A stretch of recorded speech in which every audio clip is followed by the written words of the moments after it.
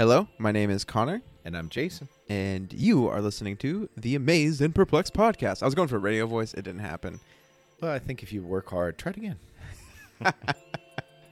Hello, my name is Connor, And I'm Jason. and you're listening to the Amazed and Perplexed podcast. Are you disappointed in me a little bit for not going for it?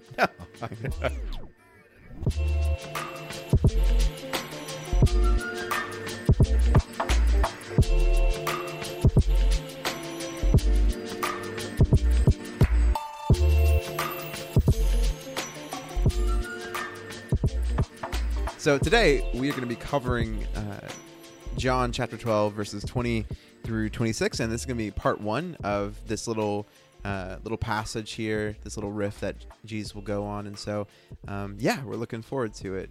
Yeah, so I'll begin, as Connor said, at John 12, verse 20. Now there were some Greeks among those who went up to worship at the festival. They came to Philip, who was from Bethsaida in Galilee, with a request. "Sir," they said, "we would like to see Jesus." Philip went to tell Andrew. Andrew and Philip in turn told Jesus. Jesus replied, "The hour has come for the Son of Man to be glorified. Very truly I tell you, unless a kernel of wheat falls to the ground and dies, it remains only a single seed. But if it dies, it produces many seeds. Anyone who loves their life will lose it, while anyone who hates their life in this world will keep it for eternal life. Whoever serves me must follow me, and where I am, my servant also will be. My Father will honor the one who serves me." So as I process that, there's a lot there, and the reason I want to do part one and part two is I think to process this adds a lot of life to our part two. And so, Connor, as you hear that, what amazes you about that? So I think what amazes me about this interaction and about just what Jesus says here is what it reveals about his character. God seems to esteem us when we don't hold on to things with a tight fist. When we don't hold on to our own belongings, to our own life. There's something in that is inherently good, inherently righteous, and it's honestly going to get to kind of what perplexes me of why it's set up like that, but it is amazing to me that's the way that things are. That's the way that God has set up the world, that if we come face to face with a life or death situation, whether it's we have a chance to give our life up for somebody that we love, or it's just, a random act of violence, or just an unstoppable force coming against us, there's a natural biological urge to fight against that with everything you have, to do whatever you have to do to remove yourself from that situation, to take another breath. And so what Jesus says here, he's saying that inherently in God's creation, to not hold on to your life, to be willing to give your life up for somebody else is good and righteous. And it's amazing to me that everything in us, biologically speaking, that is driving us to make decisions would go so far against what Jesus says here. And so, it perplexes me and it amazes me, and I'm still just kind of trying to work through it myself. I think that's exactly what draws my attention too, and I'm asking myself, does this amaze or perplex me? But I think the way that it amazes me, and how I can honestly say, this amazes me, is how far off track I am. I notice this in weird things when I watch a TV show, or a movie where someone is sacrificial but not pragmatic. I think you're dumb. Yeah. And what Jesus says is absolutely not pragmatic from this world is my home perspective. And then I'm amazed at how far off I am of what I value. And even I'm talking very small ways, not life and death ways. Like, I hate being misunderstood. I hate it. I hate being disrespected. I hate being rejected.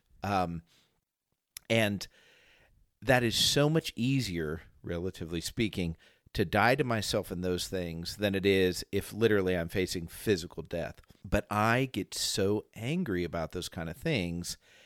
And it's very important that we see this in the big picture so like my physical death actually allows life to bloom. And you're like, how do we figure that out? Like, that doesn't make any sense. I know people have died. How has life come from that? And this is really big questions.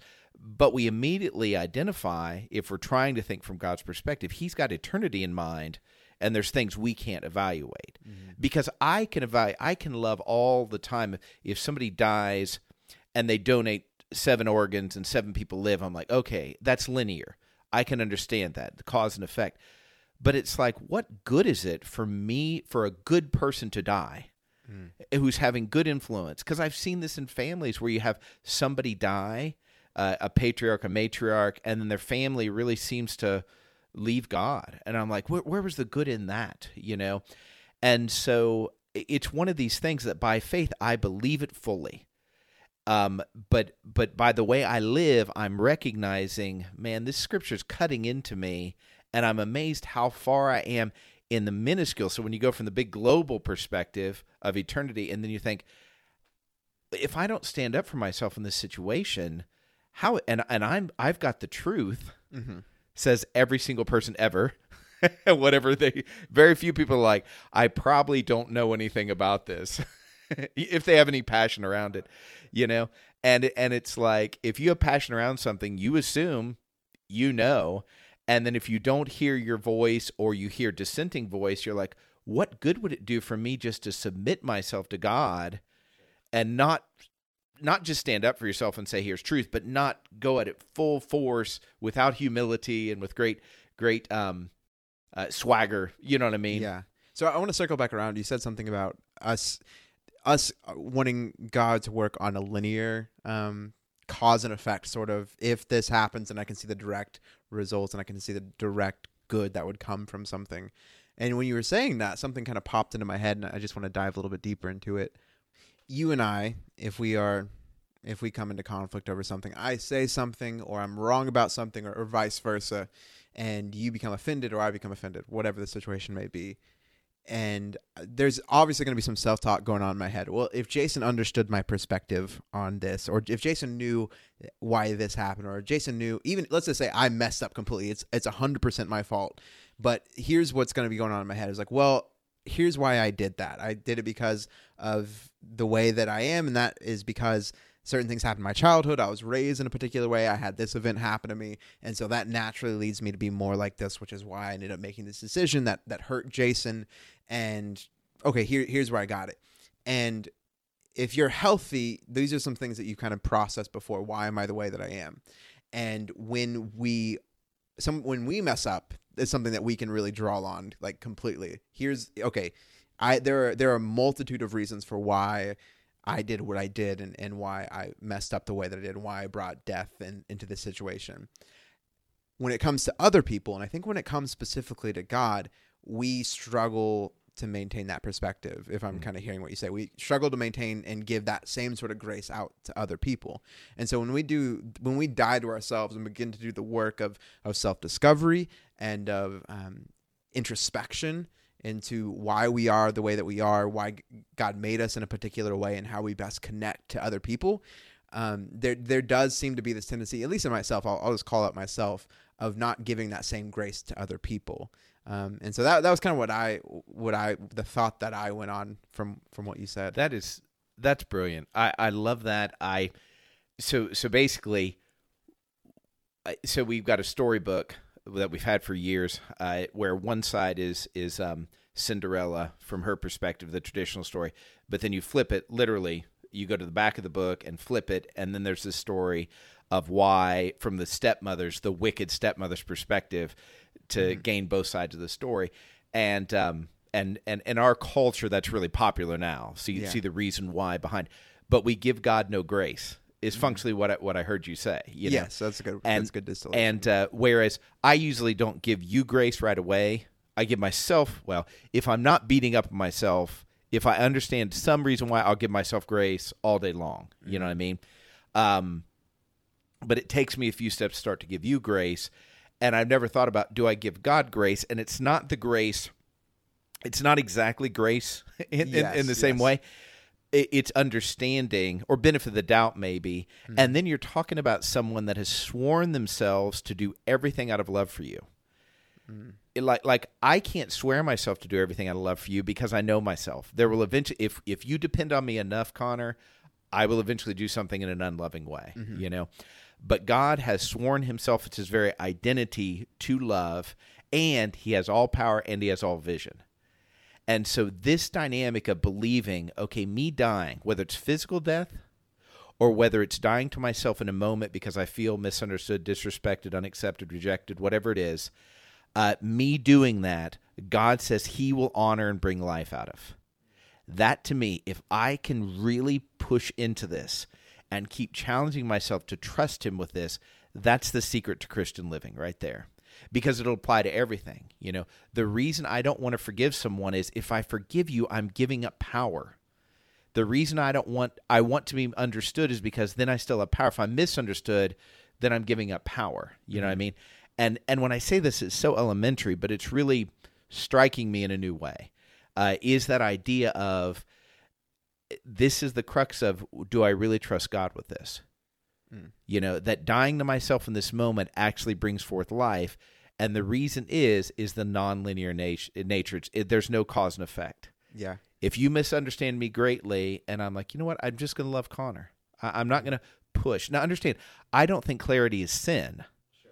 I'm simply saying a lot of times we'll sense something's not working in our community. Husbands and wives do this all the time.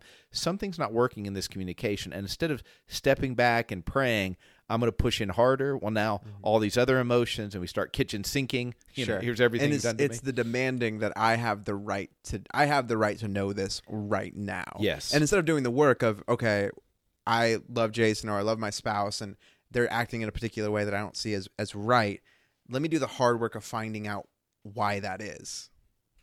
It's this aspect of I have to have this information about this person right now because I'm owed it, or it's my right to know this sort of thing, rather than doing the hard work of discovering why this person is doing the things that they're doing. Like, we all recognize this in our relationships. Obviously, if you're healthy, your relationship with your spouse is not going to be as deep 1 year into marriage as it will be 5, 10, 15 years into marriage. And that's the same thing with God. Like, we have to do the work, the discovery. Like, God isn't discovering us. He knows us completely, but we're still uncovering new aspects of him, and we're still uncovering new things about him. And that's part of the journey. That's why for me, Christianity is so compelling. It's not a static, here is what you need to know, X, Y, and Z. It is God is who he is, and he is constant and eternal, but he is constantly revealing new and exciting things about himself. And that's so good. And I just feel compelled to throw this in, especially if you're listening to this and you're raised in a context where you're always afraid of your salvation and this like all-seeing eyes watching you and you're never safe with God. You have to keep framing this, including this very conversation. Imagine you have a child that you love more than you can even begin to imagine loving, and they are trying to learn to love you, but they're struggling. How patient would you be? You'd be patient all day long. If you knew, man, they are trying. And that's the thing we have to remember. God's grace and patience and unlimited mercy is beyond our imagination. The goal here isn't you need to feel bad because you don't get how does dying to myself in this situation actually create life. Mm-hmm. As long as you want to learn, you're in the game and he is working with you. And keep in mind, it's not your power that he shines through the most. It's your weakness he shines through the most. So me saying, I feel no fear of saying, man, it shocks me how far away I am from this right now in my life, that I just, no, where's the justice? And I must be understood. It shocks me. No, that's good for me. That's good for me to say, oh, yeah, I need a savior. Oh, yeah, I knew that.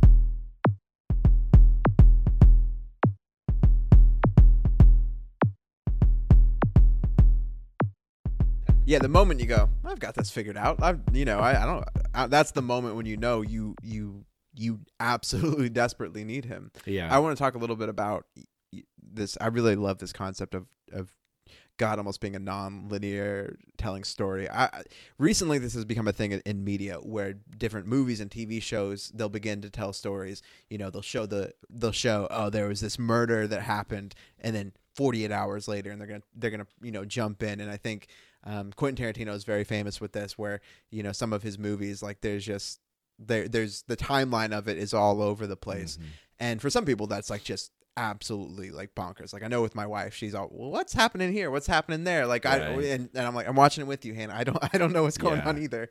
But I do think there's a reason that these stories have become more popular, because there is an aspect of this compelling aspect of a story being revealed to you in a way that is in a non-traditional way that you typically don't experience things. Because that's how stories and that's how adventures happen for us, right? They happen on a linear timeline. And almost like when I think about these movies, there's an element of like kind of, now I don't know exactly what's going to happen throughout the whole thing, but there is almost like an element of kind of, it's a helpful lens to view things through, that, God, not only like God can view these things not just on a linear timeline, or not just jumping back and forth in the timeline. He has complete perspective over the whole thing. And if I can enjoy that sort of experience in a movie theater, then it can help me kind of understand, okay, my way of doing things, the linear way, the cause and effect, is not the only way good things can happen. Mm-hmm. Yeah, and I'll tell you, I love being part of worship experiences, like especially retreats where you have concentrated time, and you're like, the temptation, if you lead, you plan every moment of every hour, and to build and this kind of thing. And I think there's some legitimacy in that. But I love to leave space for stuff to really show up to surprise me. Wow, this person spoke up, and that led the conversation in a much more brilliant way, and I didn't plan that. I love that. I loved teaching class and then stepping into, especially when I wasn't preaching regularly, and stepping into a sermon and realizing things I said at random in a class, the preacher was also saying, like even into terminology, and watching that unfold. And I think our American Christianity experience, and maybe world, it tries to rule that out. We rule out the spontaneity. And I don't know how exactly to fix that. Spontaneity, I'm not worshiping spontaneity. I'm worshiping God and giving him space to intervene. And so I'm not against planning a service well, but I do think our structure is so tight. Where is God going to break in?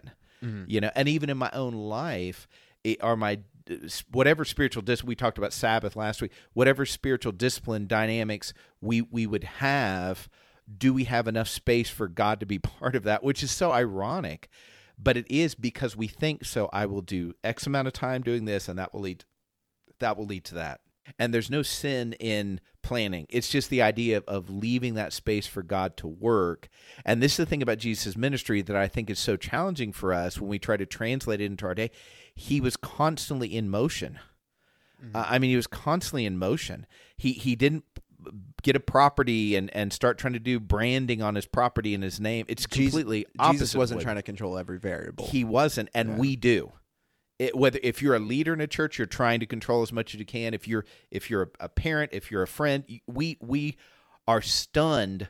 Like COVID, I've heard so many people say, I was such a control freak before. Mm-hmm. You know what I mean? I didn't even realize how much I controlled things. Now that we lose control, and we are addicted to being in charge of things. Isn't it ironic that like the God of the universe, who is in control over everything, when he manifests himself in the form of a human, he comes as one of the least controlling humans to have ever existed? Right. It is. It is amazing to me. It is. So, yes. Jason, what perplexes you? Now, this is so small compared to what we've been talking about, but it really does. It really does perplex me, and it has to do with the conversation that led to Jesus speaking. You have this sequencing that Philip, these Greeks come to Philip, and it has something to do with Bethsaida, because there's some connection there. So they feel more comfortable, these Greeks do, with Philip. Philip doesn't go directly to Jesus. The Greeks don't go directly to Jesus. Philip doesn't go directly to Jesus. He goes to Andrew, and then he and Andrew go to Jesus. And this makes me question the intimacy of this group. And it really speaks to the heart of how intimate do we have to be. I think Christians are addicted to finding a friendship group and sticking with that friendship group till the day they die. And what's interesting to me is, and I hear a lot of, I don't like going to church anymore. And then when you dig down, they're not as close to the people they used to be close to. It has nothing to do with Jesus. It has nothing to do, does God want them there? And I see this in myself. When I feel like my friendship groups are unstable, then it gets messy. But I think there's an assumption, man, if we're Christians together, we should be with the same group for the rest of our life. And there was awkwardness in this relationship. Why didn't, maybe just the Greeks didn't know what Jesus looked like, so I get that. But why didn't Philip just take him to? Why include Andrew? Yeah. And why does it specify Andrew and Philip went to Jesus? It's almost like Andrew is making, hey, Philip wants to ask you a question, Jesus. So here's what kind of popped up in my mind is, and I don't think we can know specifically, but it just as a possible explanation. When I was younger, we always kind of had free reign to approach our parents, to ask them questions, to talk to them about different things. And so if we wanted to know, what was for dinner or what your weekend plans were, there was never any sort of tension built up around those things. They were very approachable. But and I think this is a pretty universal experience. But when something bad had happened, or there was tension in the household, or maybe I had broken a vase, or something bad had happened, there was always this tension of going to my parents to tell them, to talk to them about it. And I think this is pretty much everybody can relate to this. And I think even for me, I remember with two older brothers, if there was something I had to approach my parents with that I was uncomfortable, that I knew was going to upset them or knew was going to put stress on them, I would even go and ask my older brothers what their perspective was or how I should handle it. And I wonder if a sort of similar dynamic is at play here. Yeah, that I appreciate that perspective. That's not how I was reading it, and that very well could be. It's a funny dynamic because based on the question, we would like to see Jesus. If this is happening, I'm like, I point at Jesus. So maybe there is a formality here that I don't pick up on to we would like to see Jesus as we're looking for a formal introduction, and it's very possible Philip is going to Andrew, and I'm going to go just step out for a minute of this. The Bible doesn't include so many things. When it includes something, there's significance to it. The challenge is, why is this significant to tell us, number one, why not just say Greeks came to Jesus, and cut out all this, as relatively speaking, as few words there are in the Gospels, why include these three sentences about how the introduction was made? And this formality is surprising. So at the very least, we would say, even to me, the most comfortable explanation would be yours in the two examples I am imagining. There's still this odd formality, At the very worst, I don't mean this as a negative so much, but it's you. We already know there's Peter, James, and John. That's the inner circle, which seems we just accept it, but that's so weird. That's so weird. If I, as a minister, said, "Hey, here are my favorite 3 people in this congregation," that would be the beginning of the end of my job at that congregation. Yes. This is not, it's one thing for me to invite 3 people to quietly meet off to the side. It's another thing to say, you 3 come with me, the rest of you, 8 or 9, depending on the situation, you stay here, And we've talked about this dynamic of favoritism, but it seems to me that there's another layer. So you have Peter, James, and John, and then you have a secondary layer that features Andrew and not Philip. If I use my imagining, but Sure. What you're saying, that makes sense too. I also wonder, so it's kind of funny, there's some connection here, but it seems pretty unprompted what Jesus says. So they bring these people, and the first thing that Jesus says is, the hour has come for the Son of Man to be glorified. You do wonder, we can read into the text, into the last, parts of Jesus' life, that the weight of what he's about to go through is really affecting him, and it's affecting his speech. And you wonder, as people that were friends with Jesus, who were around Jesus, was there an element of maybe 5 months ago they would have been able to, oh yeah, come see my buddy Jesus. But as things become more serious, and as Jesus becomes more reflective, and even we'll talk about in part 2, as he almost becomes there's a somberness and not fear, but a desire for the cup to pass. I do wonder. It's something we don't really talk about a lot, is the psychology of Jesus as he nears his death, and how that affected the disciples. And you would think, here's my natural assumption. I don't think this is biblical, but here's my natural assumption of, here's what a good leader would do, is if I'm going to go through trials, or I'm about to go through a really big phase in life where I'm going to be tested and it's going to be a big struggle. Well, it's the leader's job to not let it affect his, affect the underlings or affect the people below him. And if this is a possible explanation, it is really interesting to me that Jesus is not trying to shield, and we'll talk about it next in part 2.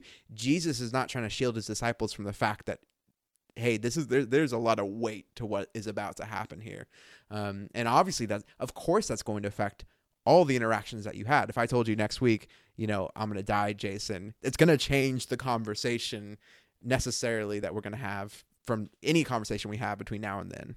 Yeah, that's such a good point, because I think we lose that. We lose the overall context in most of our preaching because it takes a while to set it up, and you have a limited amount of minutes when you're preaching, and we just deal with the text, which is great, but we don't deal with the context, which would affect it. The other thing that's interesting is the Greeks are never mentioned. Like, after all this, did Philip say, there's Jesus? You know what I mean? It's like, there's your introduction. It's just funny they set this up, and this is the perplexing dynamic. I guess the 1-2 punch. They set this all up. The Greeks want to see him, and there's big, Philip and Andrew, and now they're in. And there's never a mention of the Greeks, which is like, why'd we even go through that, number one? Number two, and the application to me is, I think I have a lot of expectations about how I should feel in my relationships with Christians.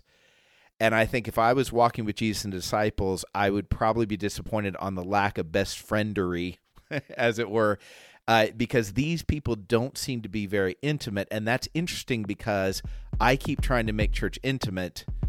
And I'm just asking myself, thinking out loud, is that really the goal?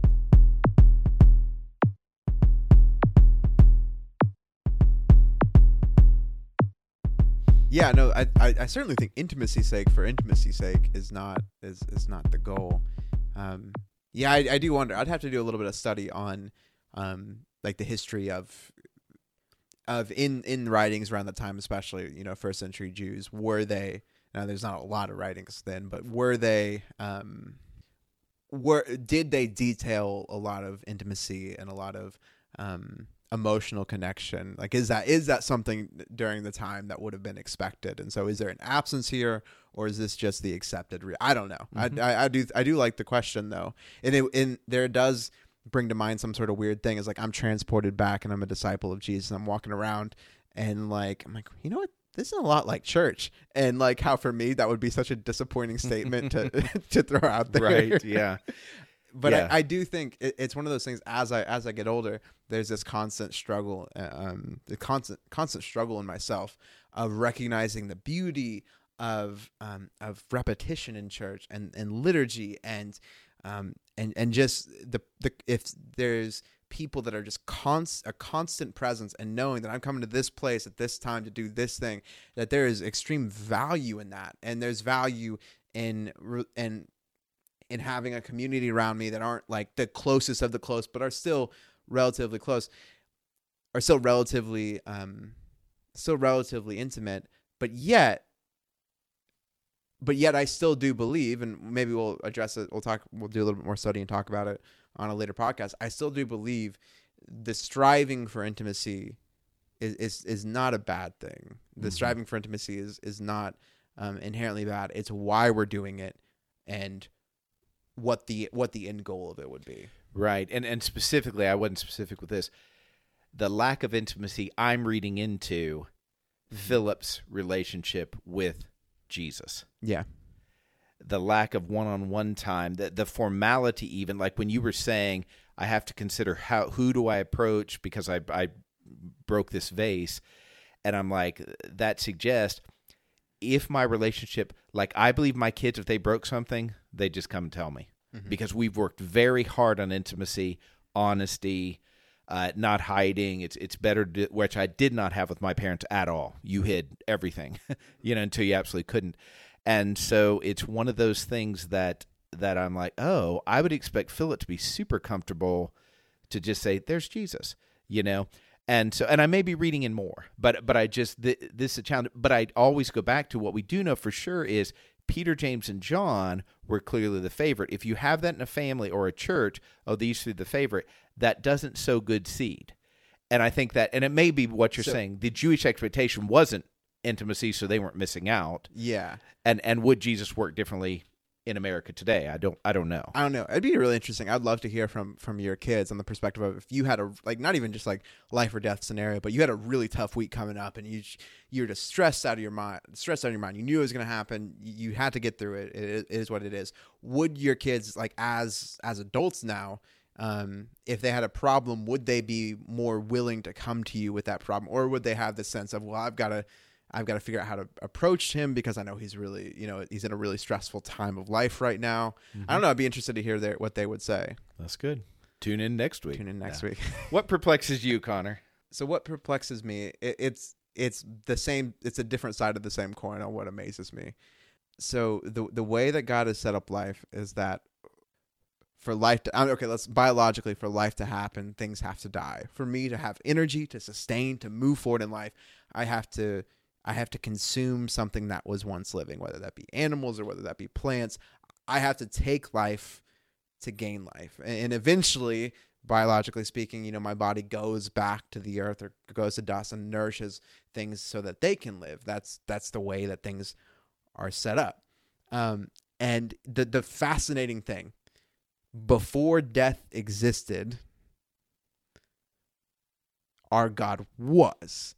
And so God had to decide to set things up this way, to set up this pattern, to set up this way of doing things, that it is inherently good to give my life up, whether like my full life or dying to myself. There is something inherently good about that when I give myself up for others, or I sacrifice myself. And not just it's good, but it glorifies God. It brings glory to God when we make those choices, when Jesus made that choice. And the perplexing thing to me is I don't have the creativity to come up with a better way, but just why this way? Like, why is it necessary? Like, why did God set it up that death?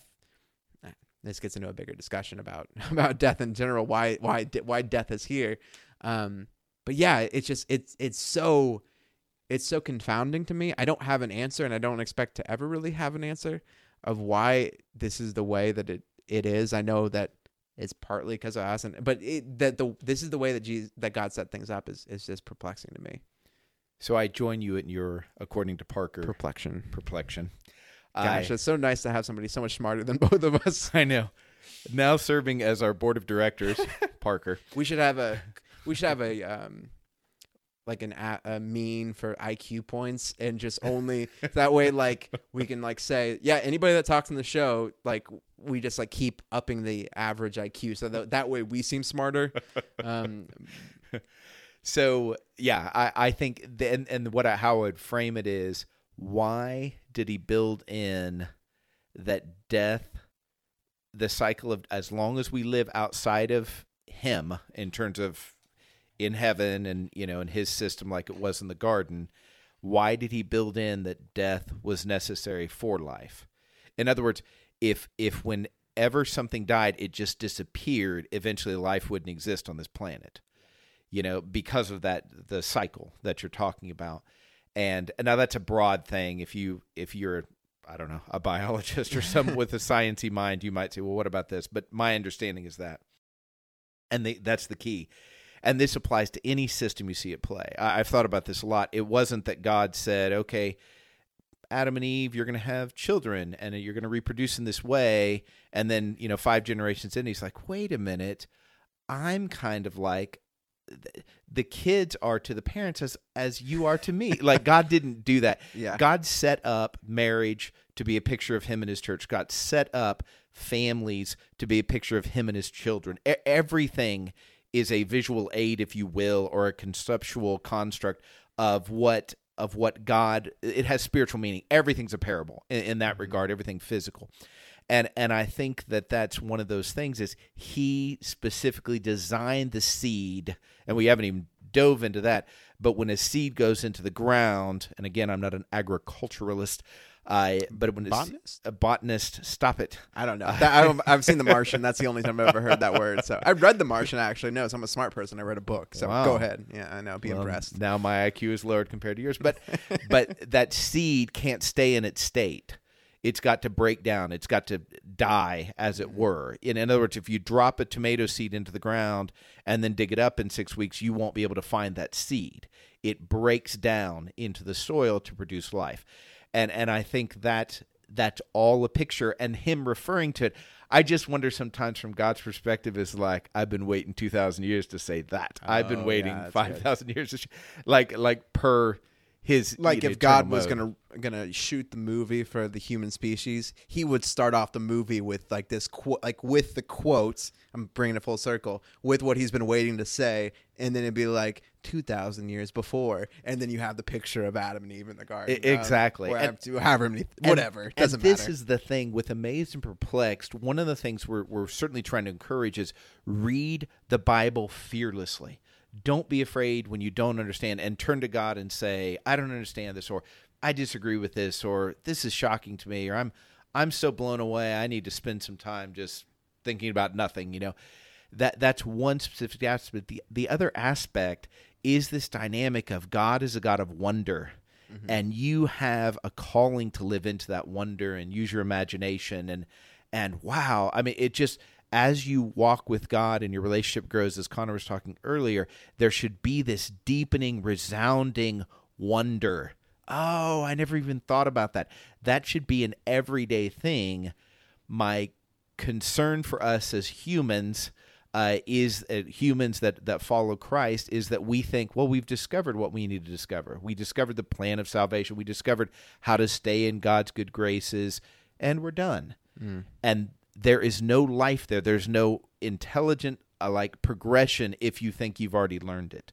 That's the death of the relationship. If you tell yourself, I have nothing more to learn about my spouse, my kids, everything I already learned, and now it's just be on autopilot, you will not have good relationships going forward.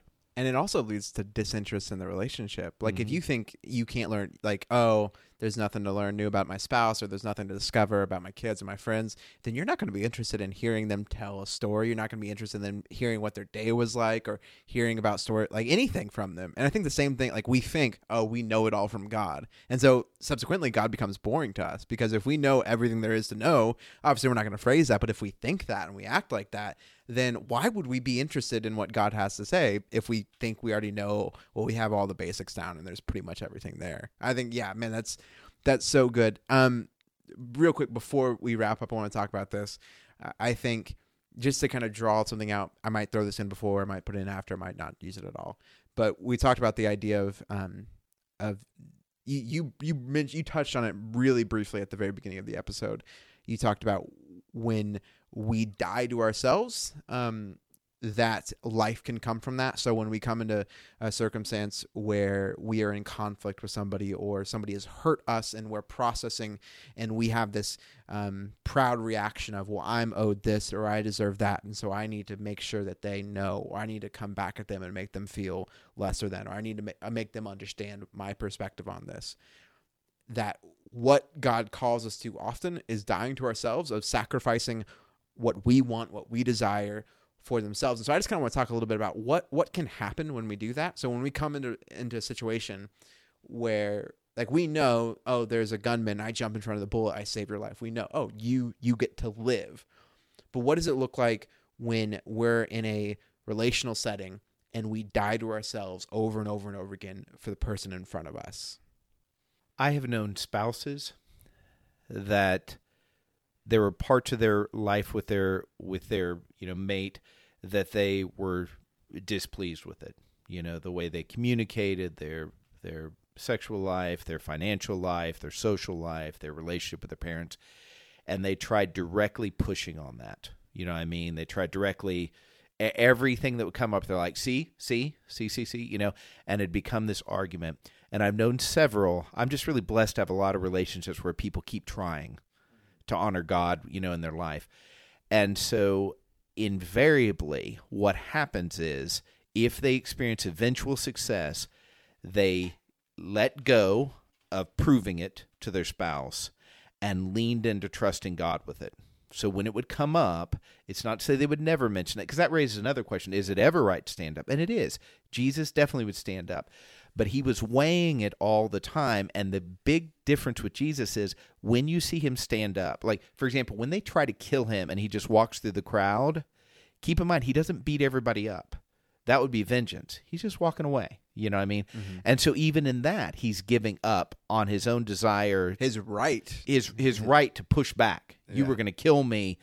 And it's like, I'm getting away, yes, but you still live, and you could kill me another day, So even in those things, but there were times he stood up, but invariably it's about the other person or the bigger point. It's not about he felt an infraction. And I usually 90% only stand up when the infraction's against me, So there is a time to stand up, but it's much less than I do. But when these spouses, husbands and wives, said, I'm turning this over to God and I'm loving this person, the relationship in time became better. And so this is 5-10 years after the fact.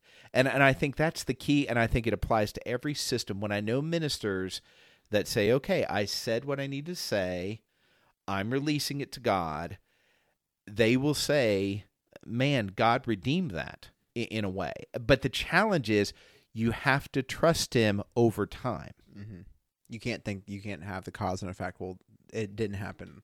It didn't happen the next day. It didn't happen the week after. Exactly right. And in my mind, what happened, like there was a guy that I worked with, and I now know he's an Enneagram 8, and I'm an Enneagram 7, and there's a little bit of oil and water in that dynamic. If you don't know that, what that means is we work totally different in how we accomplish our goals.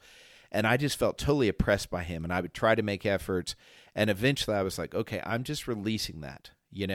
What was interesting is we never connected. We never did. But it freed me up to see his strengths in situations, and it trained me for the next person. Once I gave up on controlling him and trying to figure out how to fix him, or at least to be understood, and I just stepped back and watched God, even though I still don't have a great relationship with that person, like we don't live around each other anymore, I understand that the way he goes about things so much better just by releasing him and watching. But the key here isn't the strategy other than I'm releasing it to God. And I want to be clear, you do it one moment, you may need to do it 5 minutes later, 6 years later, so, you keep releasing it. Here's what I'm kind of thinking, and I'm not saying we go into with the mindset of, I need to fix this person, but it's dying to the idea that you're the fixer. Right. God is the fixer. And for God to be the fixer in this moment for this relationship, I can't be that. I can't be that person, or I can't be attempting to be that person. So yeah, that's a really helpful framing perspective. Thank you for listening. We so appreciate everybody that listens, everybody that tunes in, all the feedback we get. Man, it blesses us so much. If you want to get in contact with us, if something we said today or any day sparks something in you, you can email us at amazedandperplexed@gmail.com, or go to our website at amazedandperplexed.com. We would love to hear from you. And yeah, grace, peace, and love.